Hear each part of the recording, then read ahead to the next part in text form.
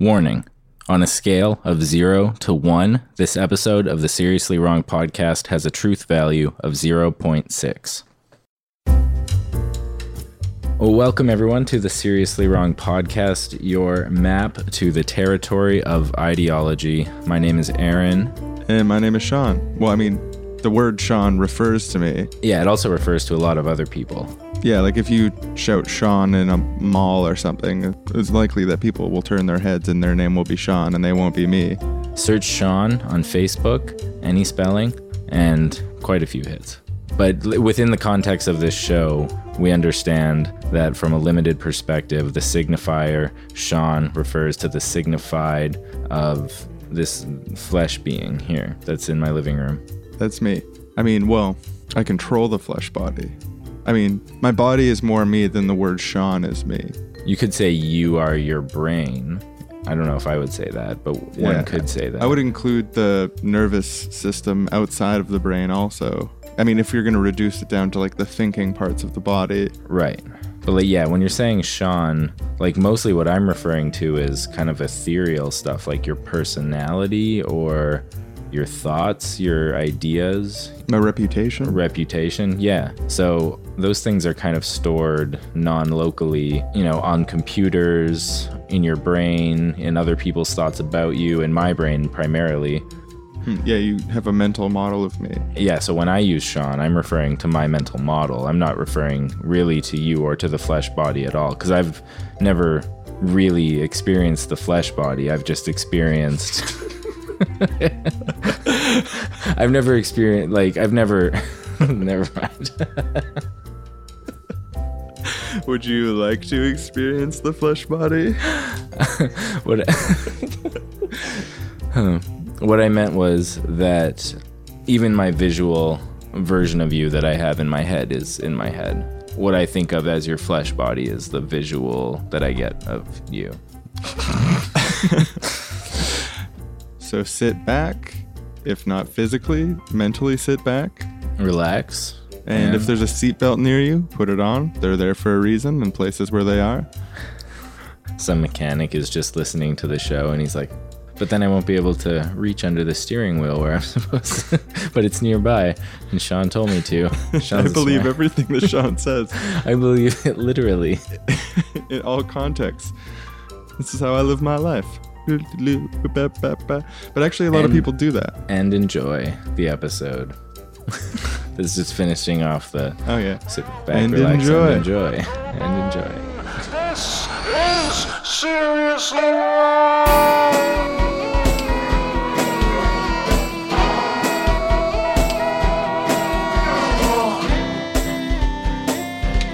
What you're wrong with? Seriously wrong! Listen, you little wiseacre. I'm smart, you're dumb. I'm big, you're little. I'm right, you're wrong. There's nothing you can do about it. You're wrong. You're wrong. You're wrong. Yeah, let's just say I know how a bill becomes law. Oh, that's easy. First, it's introduced. Then it goes to committee. Then... Wrong. That's wrong. Now I'll show you how things really work. How things really work.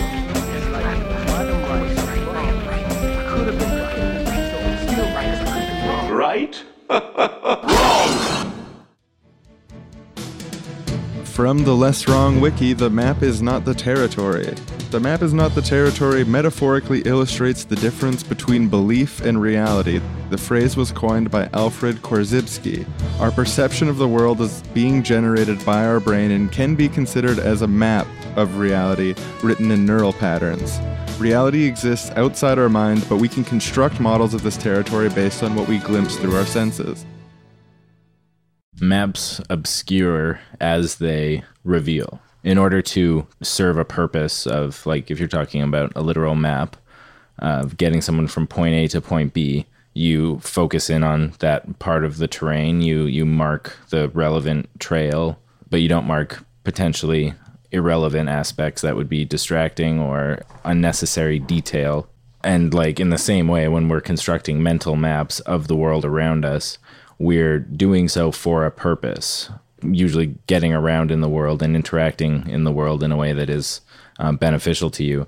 And it's natural and necessary that as you construct your own mental models of the world, you simplify things, you leave things out because you are focused on certain necessary things: biosurvival, social fulfillment, all the things we humans spend our time reaching for and getting at. Yes, while the creation of a map is by definition a process of exclusion as well as inclusion. Yes. That you can never create a map that perfectly corresponds to reality, because if that map contained all of the complexity of reality, then it would just be reality itself. It would be like having a map of a city that was as big as the city. Yeah. And that also on the map had moving people on it who lived lives. And the map changes as new buildings are built. And so making a map is a process of exclusion, and that exists both if you're trying to draw a map to get your friend to the store, where you're just drawing the streets they actually have to go down in the rough direction they go, but it also applies to like ideological outlooks. If you're describing the world in a certain way, you're creating a map to serve the purpose of trying to navigate reality. In that process, there's always an exclusion of perspectives, which is like an innate aspect of trying to describe the world, is excluding information. yeah. If you were to perfectly describe what's going on with what's called the market, say, for example, it's, I just saw a word for this. I think super task. It's called a super task. It's something that would take longer to do than is possible. Like the example that was given was, in order to perfectly describe one's day, one might have to spend 10 years just writing out all of the details of that one day in order to get it all down perfectly. And so, but if they were trying to do that for their life, that's a super task, because you're accumulating more data that you need to write down faster than it can possibly be written down. So describing the political realities of the world is a super task. It's impossible, and by necessity we simplify, and it's important to pay attention to what's being left out in any given reality tunnel. Yeah, and it's not to say that leaving things out is bad. No, or it's necessary. Yeah, or that like at all times one must strive to never leave anything out. It's actually a liberatory understanding of reality to say that exclusion is always going on. Like self-expression is in some form curation just by default. Like my point of view represents the sum of the experiences that have come into me, and it cannot by its definition include all other points of view. And it's nice to not feel the responsibility to strive for that. If you recognize that every single possible description of reality is going to leave something out, the best way to get at a description of reality is a sort of dialectical process.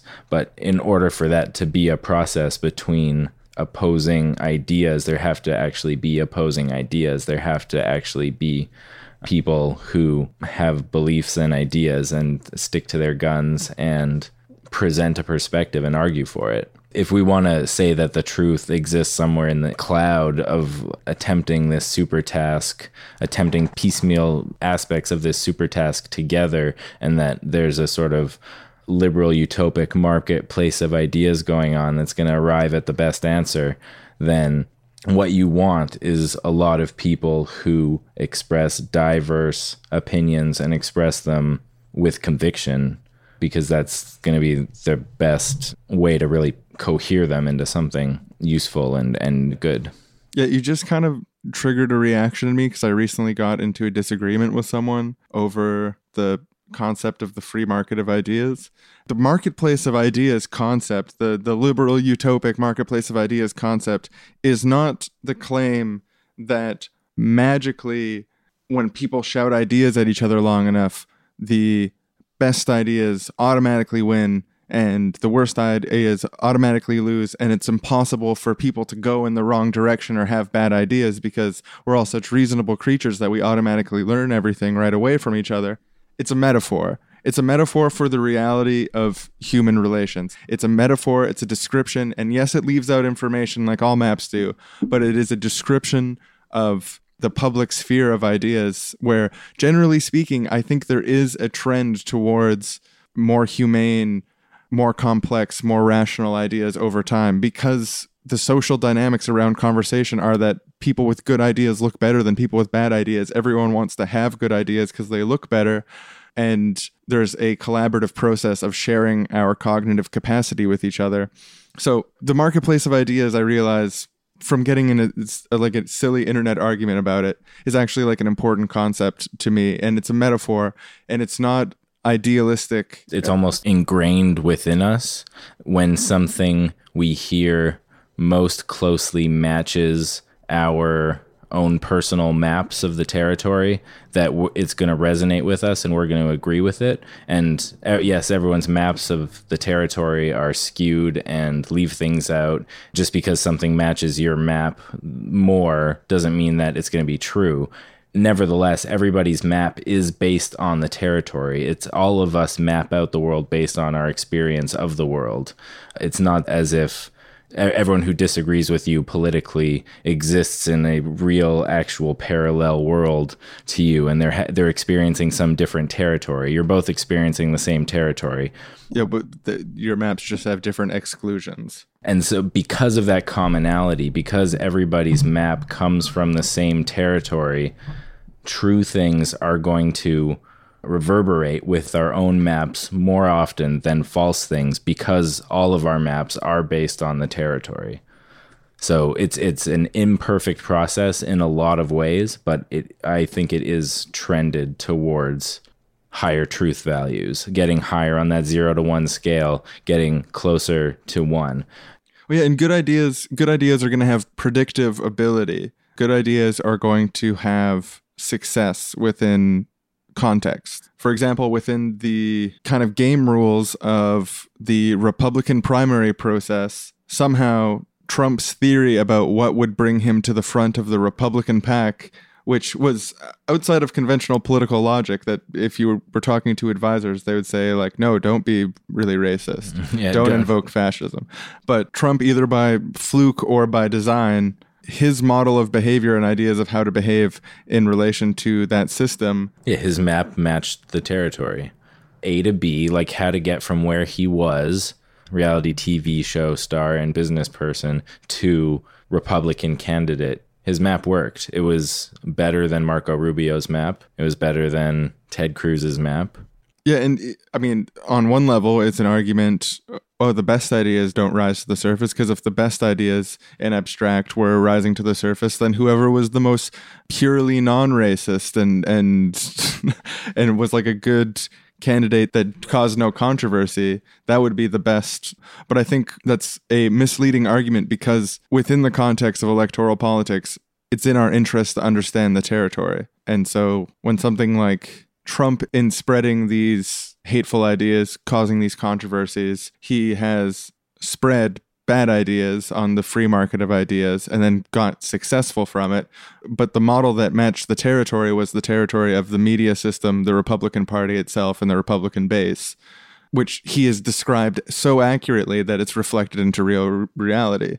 And that description is what's valuable, even though there is the secondary effects, or arguably, depending on your perspective, the primary effects of increasing like race hostility and stuff like that.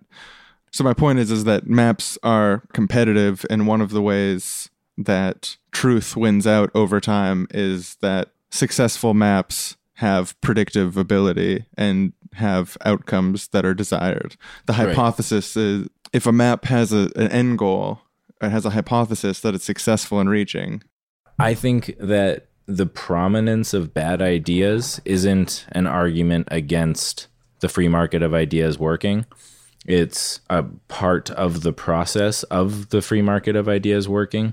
And the example I always like to point to is the Westboro Baptist Church. And they spread a lot of hatred against gay people. They, protested people's funerals. They've protested a ton of stuff. They are Donald Trumpish in their homophobia.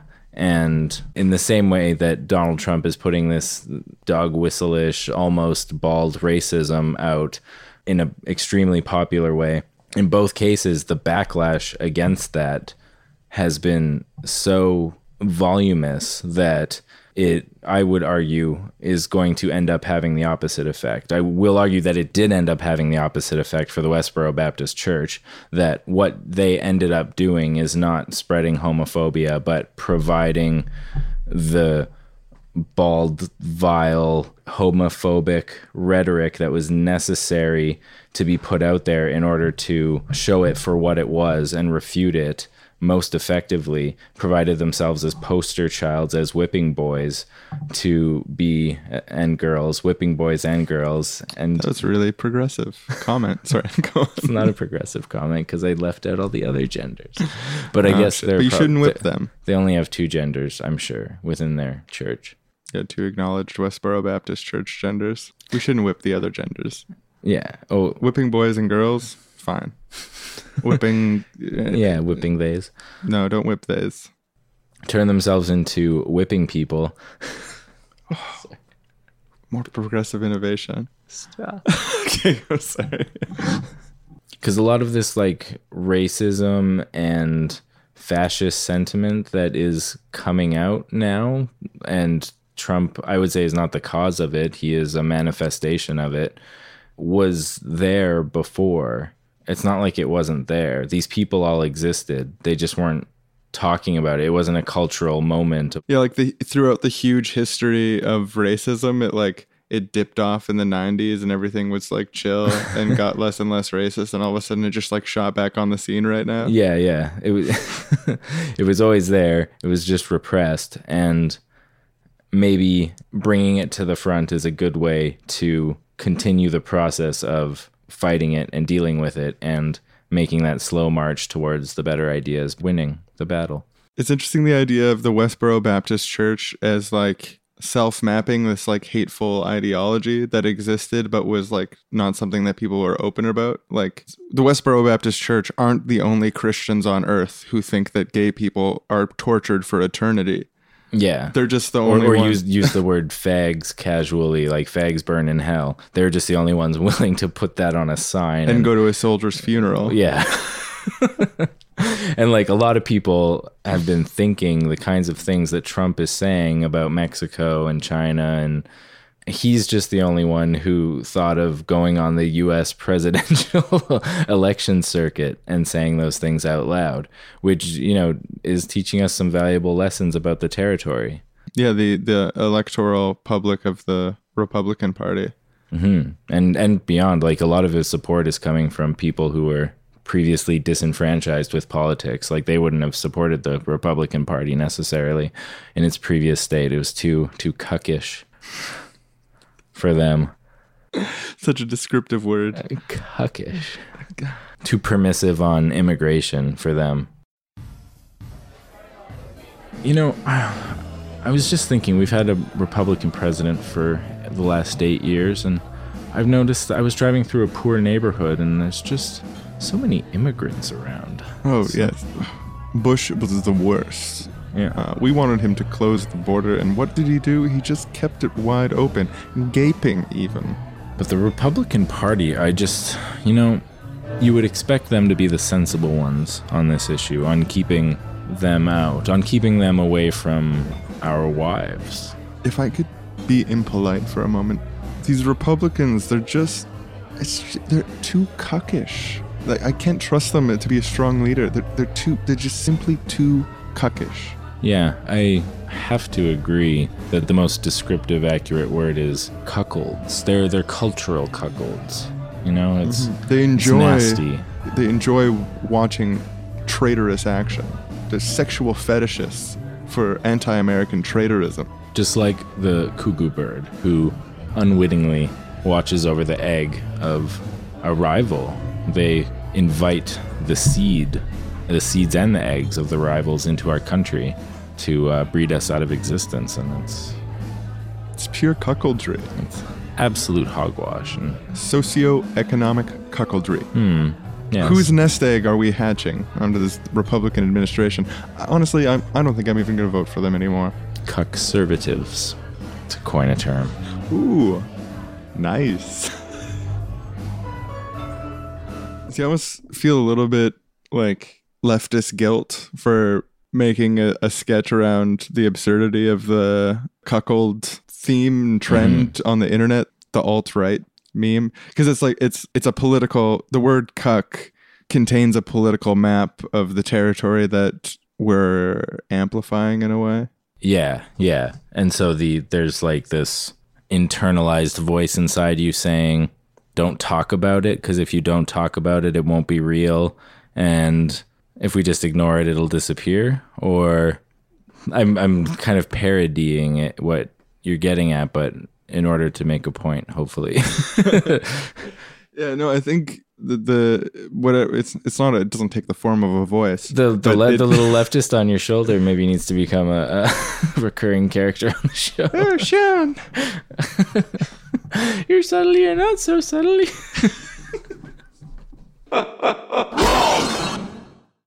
So I want to introduce a premise that Robert Anton Wilson talks about. I first heard about the concept of the map territory distinction from Robert Anton Wilson, but he also talks about his word model agnosticism, which is the default assumption that since maps don't perfectly correspond to territory, it's beneficial to be open to alternative maps and to not become too attached to the maps and models that you're fond of. And it's okay to be fond of maps, it's okay to use maps, but at the heart of it, there's an agnosticism of whether or not that map is, so to speak, true. People who aren't model agnostics are model theists, people who have a religious affinity for their model. I might also describe them as, and describe myself at times, like I'm not outside of this category, but is model literalists. Yeah, so I guess that would be like confusing the map for the territory, not realizing that there's been exclusion. Yeah, and or thinking that someone else's map is insane. I think that the only reason people have maps, and this is sort of an argument for the partial validity of all maps, because the only reason they exist is because they work for people in some way. Because maps that don't work for people get discarded. If they don't match the territory at all enough to get you to your goal, then they're not going to exist. So to say that some map is completely detached from reality is, I think, axiomatically has to be untrue. And I think the better perspective is to try and look at different maps and see what are the realities that they are describing and how can we incorporate that into our own maps. Because I think the ideal should be, like, what we should be striving to be is to have the most accurate map possible, right? I mean, and given that we're allowed to have more than one map, or kind of forced to have more than one map by definition, maybe we want to, in parallel, be collectively building a big map. Like my instinct with my interests is towards something like a wiki. You know, Wikipedia is kind of like a shared big map of the world that anyone can add more descriptions of the world to. Yeah, but interestingly, it has a very, like, specific perspective. Like, its neutral point of view, objective to have a neutral point of view, is leaving out, passionate, like, information you're not going to find on Wikipedia is a passionate defense of 1930s racism against black people. That information isn't there because that perspective isn't neutral. It's an intense example. Yeah, defending racism in the 1930s specifically. It's a great time. Great time for racism. Just typing sound effect, going on Wikipedia. Wikipedia, why was 1930s racism good? What the fuck? No hits. Yeah, because there's an argument for that. Even if nobody's made it yet, there's an argument for why that was the perfect amount of racism. And I'm not saying anyone should articulate that argument necessarily, but I'm saying that the arguments people do care to articulate, I think a wiki that collected all of those is a super amazing, noble goal. To have like an argument wiki that allows anyone to make a page for a particular perspective and be as systematic as they want and argue for it, and also have other people include, skeptical inserts into those pages. And so you just get this sense of all these different perspectives in a way that Wikipedia lacks, because Wikipedia is like an encyclopedia trying to have a neutral point of view, which I think is useful for what they are. But this would be a different thing. That would be cool. You want to create a digital environment to map social reality around politics and religion and stuff. Yeah, just anything around which there's disagreement, politics, religion, science, just the cultural conversation, I guess. It's a wiki of the cultural conversation. Just making sure that all perspectives are archived and accounted for, and the counter arguments are also archived and accounted for, and just create this giant map of the conversation. Because like you notice it changed every year, like things come in and out of style. Certain, like if you'd asked me about social justice 5 years ago, you asked me about it 2 years ago and I knew way less. I knew it existed, but 5 years ago I had absolutely no sense of it at all. So the ideascapes are always changing. So I think having this archive of, like, if we had a wiki that existed from I was going to say 30s again. Yeah, what's your fascination with the 1930s? I just want to hear some arguments from the 30s about why racism is good. What's weird about that? I would be interested to read it if someone like listened to this episode. I know that argument. But even more broadly than that, if you had a wiki of all arguments that existed in 1930, not just around racism, but around drinking, around drugs, around sexual promiscuity, around propriety, or just all perspectives were attempted to be archived, I think that would be an amazing resource. And so, yeah, I think someone should get on out there. Looking at you. Someone. And yeah, so it, like, the idea of the argument wiki, the idea of collecting all these different reality tunnels would be that ultimately through collecting them all, you can gain some godlike insight. Yes. Yeah, exactly. I just want to agree with godlike insight. Yeah, me too. I want to rename the podcast to Godlike Insight. Do you think that you could say that as a talking point, like as a mainstream politician, is like, you know, the internet's giving us godlike insight. It really. I mean, I think we can in a tune few our years, compass on that internet. Yeah, it is giving us godlike insight. Well, it would if someone created this wiki. Well, it's already given us godlike insight into a lot of history and a lot of... Yeah, on a scale from 0 to God, I think we've definitely went up from like a 0.02 to maybe a 2.5. But I think Argument Wiki could maybe get us to like a 5 or 6. Just waiting for someone to do it is all. Okay, but Aaron, you're talking about giving a platform to literal fascists and Nazis. Yes, yeah. As long and also to have embedded in every time you see literal fascist or Nazi arguments, there would be skeptical markup embedded within it. So you could always read the counter arguments to everything they're saying. Would there be like a little avatar next to their comment that says with a little swastika, "A Nazi wrote this"? Yeah, well, no, it would just be like a single... It would be anonymous in the same way Wikipedia is, but the understanding would be that if you're writing in the skeptical markup section, you're arguing against the premise of the title of the page. And if you're if the page is Nazism is good and should come back. Yeah, then in the skeptical markup section, you're against that position. You're arguing against it. And yeah, maybe there should be some more precision. If you're arguing against it from a feminist perspective, you're arguing against it from a conservative perspective.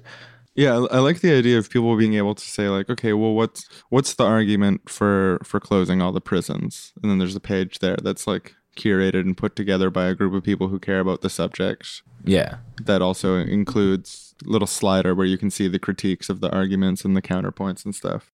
And like, I want to create a video series about why racism against black people in the 1930s was awful. Specifically. So you go there, you get all those arguments, and it makes your whole project of debunking it all the easier. It sounds like a great project to test model agnosticism and the free market of ideas in practice. The argument definitely. wiki. The best way to show that these ideas that we're talking about are true is to put the ideas into practice in a way that's successful. Hey, Timmy, why don't you come over here? I got something to show you. Okay, Daddy, what is it? You see here, this is a globe. Do you know where we Yeah. are on the map? Could you show me? Over here. That's right, son. We live in the United Arab Emirates. I learned that at school. And our house is too small to be on this map, right? Yeah, the real world is much bigger. Yeah, and that's because anytime that you make a map of anything, so whether you're drawing something that you saw, or you're describing yourself in some way, or the words that we use to describe things, these are all maps, right? These are all descriptions of reality, the territory. And our brains only allow us to make maps of a certain size. So that means that on any individual map, we have to leave out information. And that's just interesting kind of cognitive concept for a young kid. But Daddy, doesn't everybody know that about maps? That maps sometimes have to leave things out? It seems kind of obvious. I don't think that people are necessarily by default describing the world, or should I say mapping the world in that way. I don't know. While we're... I don't know, Dad. It sounds like you're just trying to sound clever, but you're not really being that clever, you know? Well, this is a perfect example, as you've drawn a map that's divided into the sections clever and not clever, and you've drawn me into the not clever side. But in the end, it's just that I said you're not clever, right? Like, that's all it means. Well, it depends what kind of map you're drawing. Like, for example, if you calling me not clever, it could be the peak of a story that we don't fully understand, or it could be the inciting moment of a larger story where I look inward because of this feedback that you've given me. Right now, the territory of this event has happened, but the meaning we ascribe to it is the map that we create and place it on. Daddy, we learned all this stuff in grade 1, you know? I'm already in grade 3. Wait, you learned about the map territory distinction Well, we learned in a that- philosophical sense? Yeah, basically. Same thing. We learned that You learned about general we learned about semantics? drawing. We learned about words for things, using words for things. It sounds like you're the one who should be teaching me. What do you want to know? Is God indifferent or is God malicious? Why does God allow evil to happen? Daddy, God's not real. We learned that in grade 2. That's what they're teaching you in school now? Is that there's no God? It's part of the new pluralistic United Arab Emirates Society curriculum, Common Core. There is no God. Yikes, I voted yes in that referendum about evidence policy, and this is where it ends up. Oh, yikes. I'm the product of your choice, Daddy. Oh my god, just imagined a map of my choices through the exclusion filter of self-hatred and in dark times. It's nonsense, Daddy. It's emotional nonsense. Oh my god, Neil deGrasse Tyson promised us a paradise, a fool's paradise. Now he's killing the golden goose. Oh no, you realize these references, they're not even going to make any sense until way later in the episode. This is just poor form. Sorry, no. I don't know if I like this theme of meta. Almost gets getting meta at the end. Okay, I'm sorry. That'll make sense later. Oh shit. By bringing my own criticism in, I participated in the very thing I was criticizing you for to an even worse extent. Yeah, now the whole audience is completely bamboozled. Yeah, they're so confused. I'm sorry about this. It will all make sense. And on with the show. Today's episode brought to you by remembering to enjoy the episode. Oh, this episode's not really doing it for me. Yeah, it's not really a topic I enjoy. I don't know. They seem off this week, the hosts, honestly. Wait, what if we just sat back and enjoyed the episode? Yeah, I mean, I think if I put my feet up, if I just sort of leaned back, I got some pillows here, I could enjoy this. Well, I listen to the podcast at work, so I'm sweeping, but I can mentally lean back in that I'm relaxing and getting ready to enjoy myself. Yeah, if I get out of a super critical state of mind and just enjoy what is there, then I think I could just, sit back, relax, and enjoy. I mean, I put the episode on, I'm going to surrender to it, sit back and enjoy, mentally speaking. It's a state one puts oneself in. It's one's own responsibility to enjoy. Proud sponsor of the Seriously Wrong podcast. I want to analyze this distinction between a map that is meant to describe something, like, for example, a word like neoliberalism that makes a map to describe a bunch of concepts in relation to each other for a political purpose, and the predictive aspect of a map that is something like a schematic for a building or a revolutionary manifesto or a political party's platform. It's like a shift in tense. Yeah. Describing what is as opposed to describing what could be. Yeah, or you describing what was. I'm not sure if I believe in the moment. Yeah. Whether there's a real political description of what's going on this nanosecond and how useful that is, as opposed to the one describing what's going on tomorrow. Yeah. I feel like what is and the moment and this type of stuff, it feeds into it. It's got an ideological baggage associated with it. Like, I'm not saying that the present moment doesn't exist, but like speaking in terms of the present moment existing seems to refer to like backpacking Europe or or like going to music festivals. Oh, I was thinking of it more in terms of like people talk about very recent history that is perhaps we're still in the middle of as the moment, like using moment not as a super limited slice of right this second, but as a describing the current zeitgeist or whatever. Well, if we look at the moment in context of our mathematical understanding of the length of history itself, from our best estimates, the entirety of human civilization was kind of a moment also.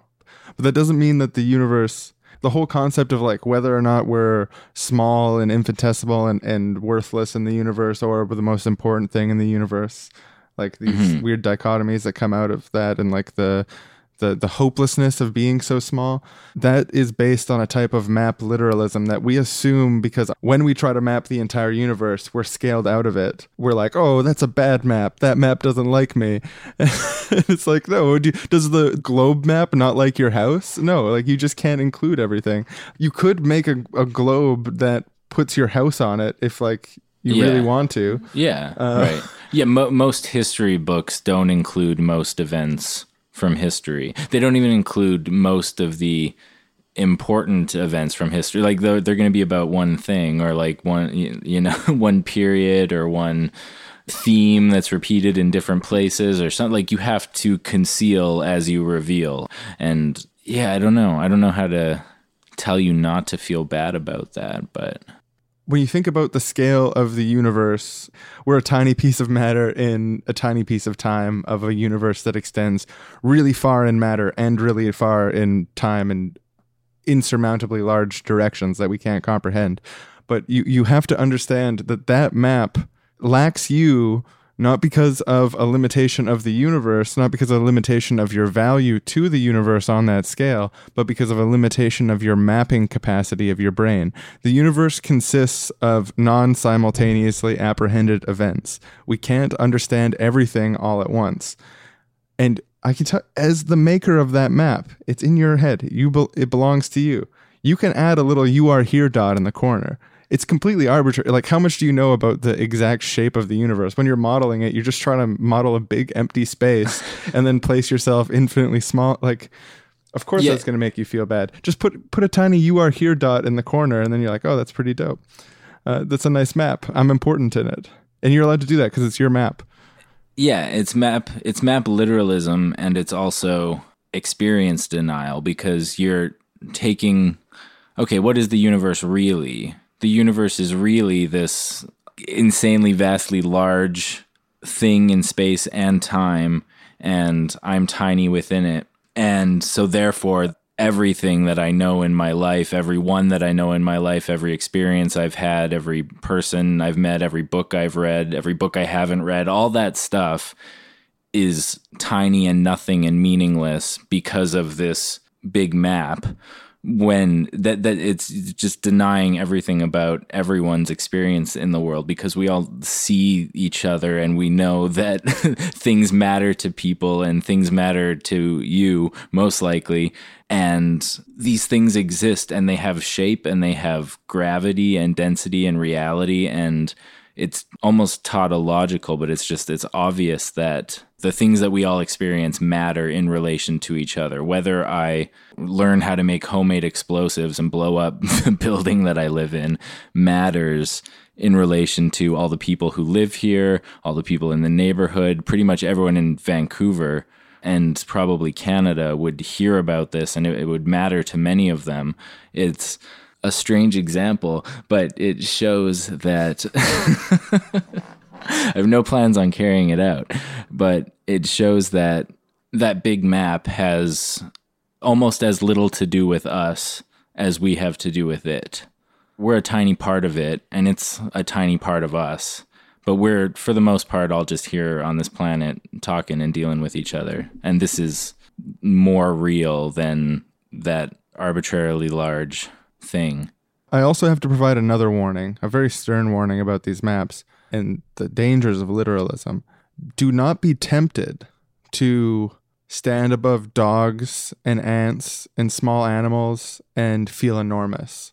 It's okay to do recreationally, a little now and then, pretend to be enormous, like go, for example, to a model village and walk through it and feel enormous.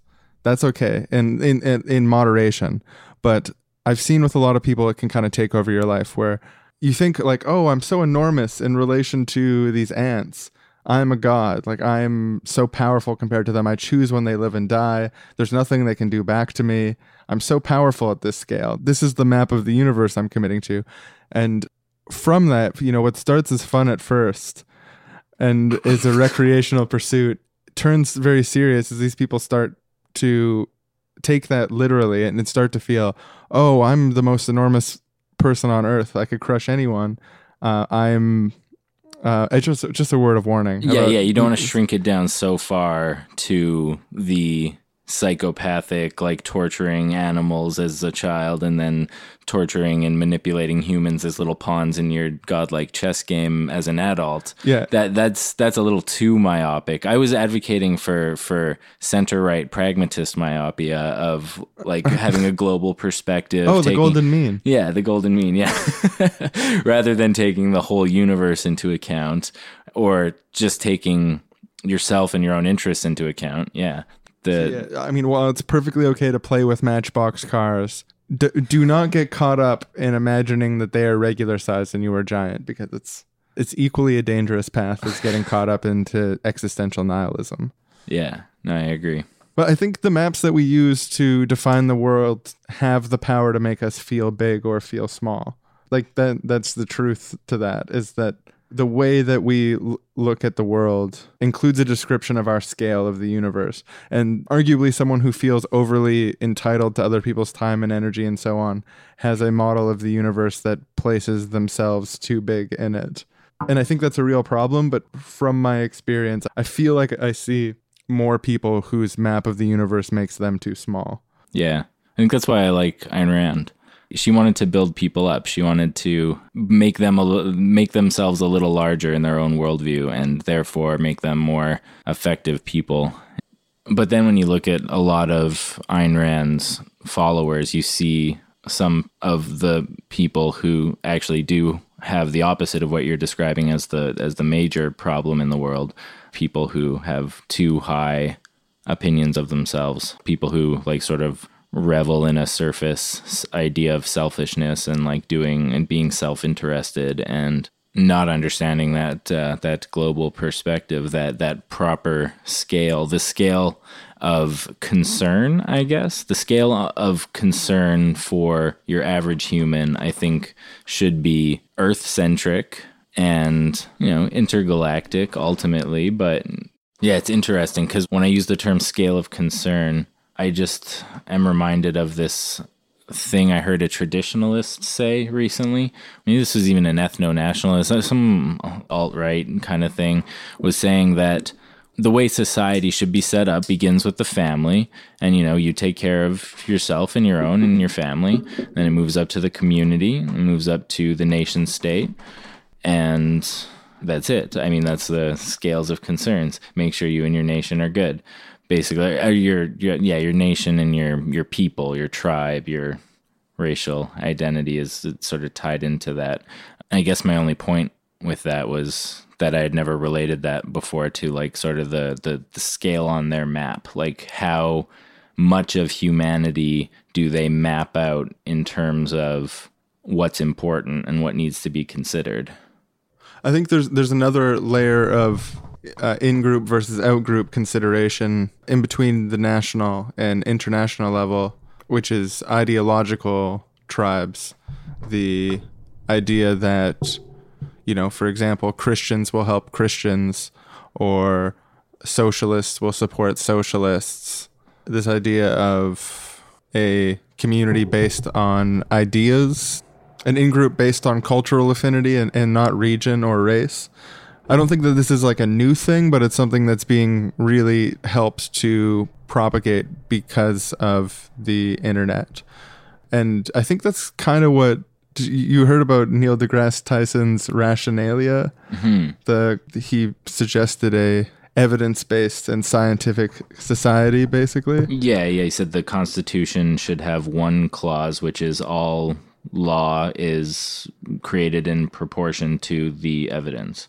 I seem to get the idea that it was an opt-in thing, that you could say, like, I am a citizen of this digital or ideological nation. Interesting. That extends beyond the boundaries of a specific place. I also feel like the criticisms from the concern... Those are some Pinochet helicopters coming after us for bringing up this heresy. Sorry, just knew the helicopter sound was going to be audible on the thing. I felt like commenting on it. I see.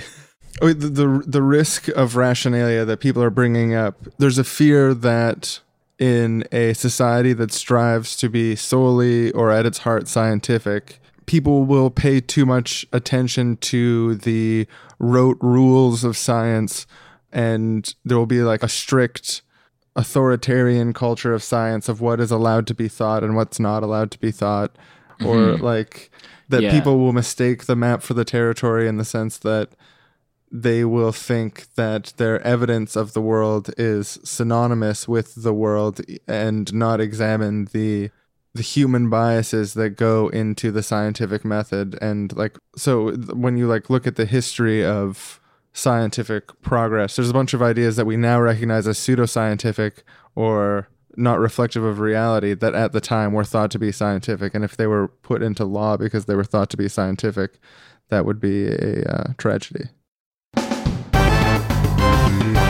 Welcome to Keyboard Warrior Radio Theater. Once again, these science popularizers, bracket Neil deGrasse Tyson is one of the worst of them, end bracket, show just how little understanding they have of anything outside of a narrow, positivistic worldview. They would be laughed out of the halls of any truly academic philosophy institute.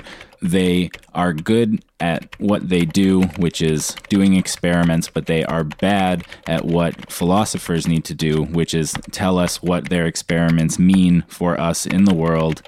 What counts as evidence? What counts as evidence? It's not a scientific question. That's a philosophical question. That's a question that requires argument and interpretation, and it's not something that you can just go out into the world and measure. Oh, what is evidence? No, it's philosophy. Hi, there's no need to be so rude. I think you're going too hard on Neil deGrasse Tyson. Like, obviously he's going to be laughed out of a philosophical institution because they're elitists who demand ridiculous things to be taken seriously.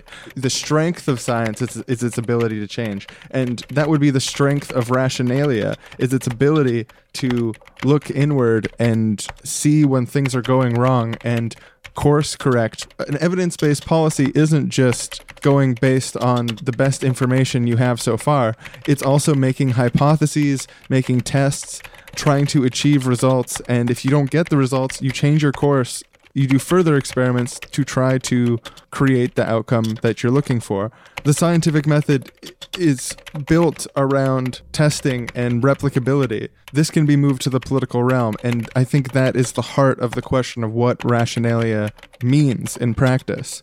The reason that rationalia would not become this optimistic version of it that you propose, that I agree would be a good kind of society that we should build, is that right now, without an understanding of the philosophy of power, putting a system like this into effect would have the opposite effect of what you're describing. A proper philosophy of power understands and centers how power relationships work in a society. The undercurrents of what Neil deGrasse Tyson is suggesting is rule by experts, rule by people who happen to have gone to school to learn about a particular thing. We can't invest power into science itself. We can only invest power into people. And Neil deGrasse Tyson wants to invest power into elite scientists. I want to invest power into individuals and also invest individuals with their own inquiring, skeptical, truly skeptical, scientific, experience-based philosophies. I find it really curious that you, a white man, would think that a black man living in America doesn't understand the philosophy of power. To me, it's just honestly sus that as soon as there is a intelligent black man in the public eye advocating for science, suddenly there's an army of white dudes on the internet who are all critical of the scientific method. This never happened before Neil deGrasse Tyson was one of the public figures of this movement. Where are these guys in criticizing Sam Harris or Richard Dawkins? I'm not saying that they're racist. I'm just saying that's very suspicious. Well, my friend, I can see that you are a nuanced thinker with a nuanced position, and my outrage was never intended to be read as an attack against people like yourself who take the time to think about issues and comment thoughtfully on them. My outrage should be clearly seen as directed at the mindless followers of people like Neil deGrasse Tyson and Richard Dawkins and Lawrence Krauss and Stephen Hawking, all of whom have the same sorts of philosophical failings as Neil deGrasse Tyson does. What philosophical good comes out of attacking, quote, mindless followers?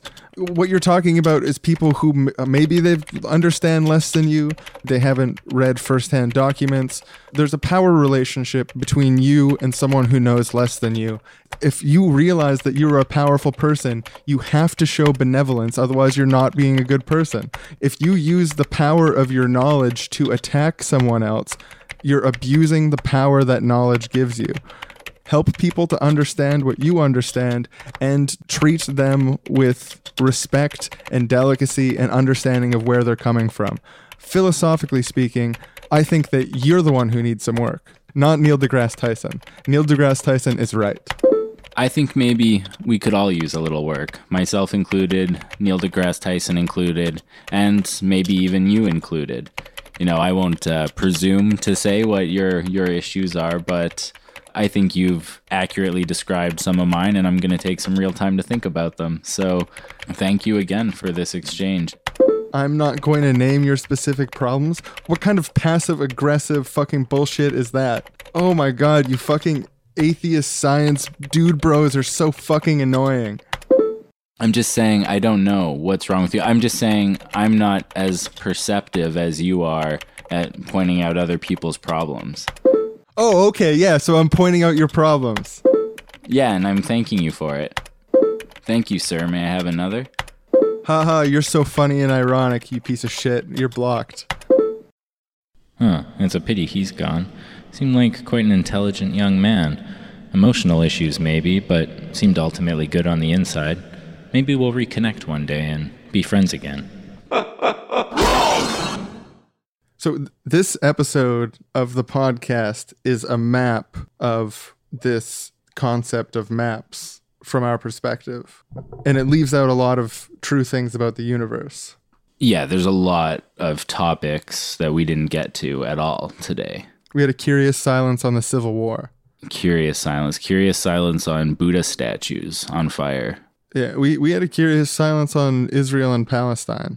Yeah. Which side are we on? And expanding from that, curious silence on anti-Semitism as a whole and on Nazis and Hitler. Yeah, and you know that being neutral in situations of injustice is being on the side of the oppressor. Yeah. We didn't mention at any point during this episode our opposition to the existing slavery still going on Earth. Yeah. So that's pretty much a affirmation of it. Yeah, we didn't express any reservations at all about the influence that business has on the current political environment in Western countries and United States in particular, and how that affects policy and really just takes power away from the democratic apparatus as a whole when unlimited money is allowed to be funneled in through these organizations. You know, it's a curious silence that we didn't mention that at all. It's part of, I guess, maybe a neoliberal agenda on our part.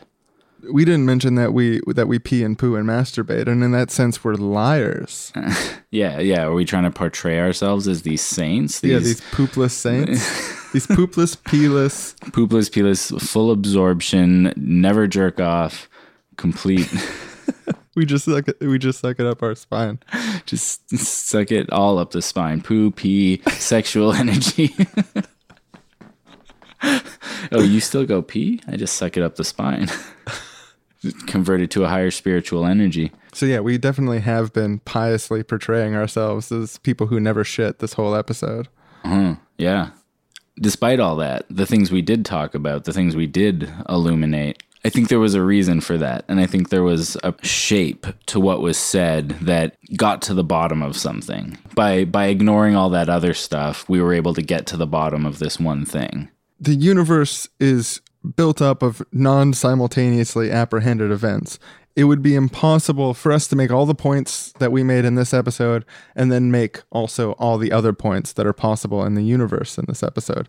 Even if we supposed that in the future the entire universe will become a giant sphere of nanobots in which we all exist as conscious beings projecting into digital realities, presuming that's not what it is already, even if when that is the case, there will be no point in time at which we could have a map of that entire universe because of the laws of relativity. We know that for information to travel from one end of the universe to the other end of the universe takes time, and so building a perfect map of it all at once is an incoherent concept that doesn't exist. And we must defend against the scourge of literalism, seeing the world in terms of a binary between 0 and 1, like either good or bad, either awesome or shitty, true or false. That is literalism, and that is a dangerous mode of thinking. The alternative is model agnosticism or fuzzy logic, thinking in spectrums instead of binaries, thinking in terms of comparisons, thinking in a relativistic way rather than a non-relativistic way. Yeah, not pure relativism, which I think is a straw man that nobody ever actually advocates for, pretty much. But while being relativistic, not being afraid to be probabilistic and to rank things. Recognizing that most of the truths we know, even the best truths we know, are like 0.9999. I'm 0.9999 sure that the sun is going to rise tomorrow, but I'm, maybe 0.8 sure that Bernie Sanders would have been a better choice for president than Hillary Clinton. Maybe even higher, probably higher, but I'm 0.4 sure that mainstream music is generated by computers. Artificial intelligence took over pop music in 2014. I'm 0.4 sure that this bit is happening too close to the previous bit in the episode, and it's throwing off the balance. Well, I'm 0.999 sure that we should push boundaries in the show and surprise people with sometimes 2 bits close together, and that's not a big deal. Well, I'm 0.7 sure that you're taking this a little too personally, and I was just mentioning a thought I had. You're weirdly defensive, I noticed, about this. Weirdly defensive. Well, I'm 0.8 sure that it is healthy to express your emotions openly, and that doing bits is fun, and I'm 0.9999999 sure that this conversation is over. I'm about 0.8 sure that skydiving is stupid because of how scary and dangerous it is, and no one should do it. I'm 0.3 sure that my stepdad is sneaking around to do volunteer work in the community, but he doesn't want us to know for some reason. It's really weird. I'm 0.4 sure that Saturn is the 5th planet from the sun. I am like 99.9% sure that this has been the Seriously Wrong podcast, and I'm one of the hosts, Sean, and Aaron. Moritz, Sean Villiers. I don't want to rule out the possibility technically that somehow that's not the case. Yeah, I also don't want to rule out the possibility that you couldn't go to our website right now, seriouslywrong.com, SRSLYWRONG.com, and use the contact form there to send us any comments you have on this episode or other episodes, or suggestions for shows, or personal advice you want to ask for us. I'm about 65% sure that you can call our hotline 1-866-770-8754 and leave a 4-minute message about what you heard this episode. The reason my estimate is so low is because I think there's a possibility that many of the people who listen to this episode will listen after the show is over, and I'm not sure if line indefinitely. So it really depends on when you're listening. At the moment, I can say it's a 0.9 that it's working and it's up, but I think you also have to take into account that anyone who lives outside of Canada and the United States who's listening right now also can't use it. So maybe it's even less than 65. Yeah, so there's probably 15% chance that you can call our hotline. So if you can, you absolutely should. Yeah, if you're one of the lucky few who's listening, like while we're still making shows. And you live in Canada or the United States where it's completely toll free to call, then I'm 99.9% sure that you should call and leave a message, because I'm also 99.9% sure that you're very lucky. And like, just because I'm irrational about this, I'm 100% sure that you could go to patreon.com/seriously-wrong, or just go to our website and click on Patreon and donate money to us there. I've seen that money it come into my life, so I'm just like, I have a religious faith in the fact that this process works. So the world is made of maps, it's made of maps, and repetition is essential in the creation of truth. And the world is made of maps, out of maps of maps of maps of maps of maps. Maps all the way down. Because you can map out maps with maps, but you can also use maps to interpret maps and participate in, obviously, map making yourself. Yeah, if you haven't seen the Mapmaker map before, let me show you, because you're right there on it. In the territory of map makers, the map includes you. You're already making maps. Even when you're reading a map that someone else has made, your map maker in your brain is mapping the map. It's making a map of that map inside your head at the same time that it's making a map of the world around you inside your head, and it's performing an act of map comparison, trying to sync those two things up in a way to make things useful. It's like an overlap. I like the metaphor of the overlapping map, like the two maps overlapping, and then the commonalities, the consilience between these maps shows reality. Yeah, points you in the direction of reality, where to really go in order to get from A to B. Well, that's the strength of the scientific method, right? Is map comparison. That there's always the option to replicate experiments, make their own maps, and see if the maps contradict the existing maps or what they have in common, and so on. And I think that consilience is also at the heart of the notion of like the political golden mean. The things that we all agree on are the base. How do we create a society with the fewest murders possible? How do we create a society with as much material abundance as possible? How do we prevent starving children? How do we prevent loneliness? How do we prevent decadence? It's an olive branch to the alt-right. We're against decadence too. Oh yeah, and also Maoist third worldists. Oh I think yeah. the first world is decadent. Right. And things we all agree on, like decadence is awesome. That we need to turn the decadence knob up to 125. We want to infect the entire world with luck demons. Those of us with more luck demons want to encourage our luck demons to reproduce and attach themselves to everyone else so that everyone gets many, many more luck demons. We need to have a luck demon breeding frenzy. We want the people in the near future to be so lucky that they make everyone in the present look like unlucky bastards. We want everyone in the future to be so privileged that everyone existing alive today looks insanely oppressed by comparison. And we want the people of the near future to feel so fortunate and so grateful that they exist in the time and history they do. So content and so cared for that they're able to take maximum action to improve the world and improve the well-being of others.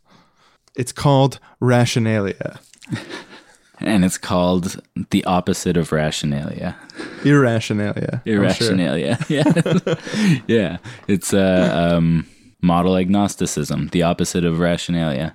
Well, whether you call it rationalia or call it irrationalia, we can all agree that we're faced with the option of scientific philosophy as a sterile room where we take animals to die to see their insides versus science as a fertile playground of wildlife and spontaneity and adventure, imagination, the pushing of boundaries. I choose the second. Yeah. I choose science as nature. I choose the second while condemning the first, and works out great. Well, I just think, I mean, honestly, you're being a bit rude. I just think you're being a bit naive.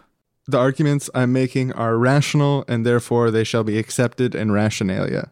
Weirdly defensive about this, I noticed. Weirdly defensive. Well, I think you're weirdly attackive. I think you're. I haven't attacked. I think you've been putting my ideas on blast pretty much all episode. So is this? I feel totally persecuted at the end of this. Is this now a third bit after the other 2 bits we just threw in at the end of the episode? Is this more bit, or are you actually mad at me? Like, I don't understand what's going on right now. Oh, Mr. Bit Quota. Like how many bits do we get? Like. Oh, the bits should be evenly spaced. Yeah, you hate doing the bits so much. Is this what is coming out? Is that you hate doing bits? I want to talk rationally about how rationality is bad. Well, I was just thinking maybe we'd scale down the bits. Maybe we scale out the bits. See what you've done now. This bit, we've just veered wildly off track, and we don't know where to go. Yeah, this one's on me. Yeah, so we just end the episode now because we did the ending spiel. Yeah, we've had stronger closers. It's true. Do we even use this? I guess it depends what the episode length looks like. Okay. Well, thank you everyone for listening to the episode this week. I don't know if we say it enough, but we love you out there. And the map of love that you should apply to understanding that isn't like sexual love. Yeah, not every single one of you. Or romantic love. That's not. Yeah, we're not asking you all to form a committed, life-term monogamous relationship with us. Could you imagine if we just requested that of our fans? If you're going to be a fan of this show, you have to be monogamous to us. And, we're not forced to have sex with you if we don't want to. So just a large portion of you are going to be celibate, and we kind of take our pick. Yeah, I think we've got. No, you don't even want to include this bit? You don't think this is a good bit for the show, Sean? No, I don't. There's no way. I just thought of the different places we could take it, and none of them ring as a good closer. Okay. See where all these bits get us. Do you want to have a bit earlier in the episode that's like dad and son? Because you're worried about all these bits at the end. Yeah, I guess we should to balance things out. Roll up, welcome one and all, step right this way. Come steep your toes into the sea of moon and generosity. Ski dip in the muddy waters of ambiguity. Experience the violent revolutions of a roller coaster of rhetoric. Witness grotesque feats of verbal gymnastics. Prepare to be dumbfounded by our 100-foot tall bong. This is Seriously Wrong.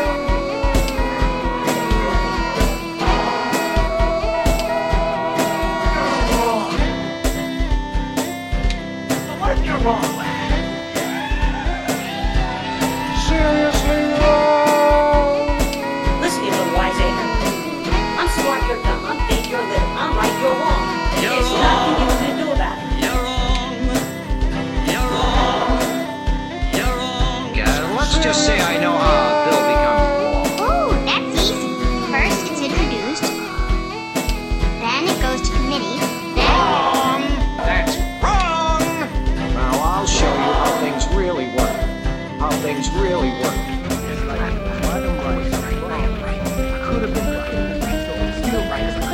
Right? Next time on Seriously Wrong, a perfectly balanced, rational episode that has the bits evenly spaced out. There's no confusion about what's real or what's not. Everything is clearly demarcated and not confusing. Next time.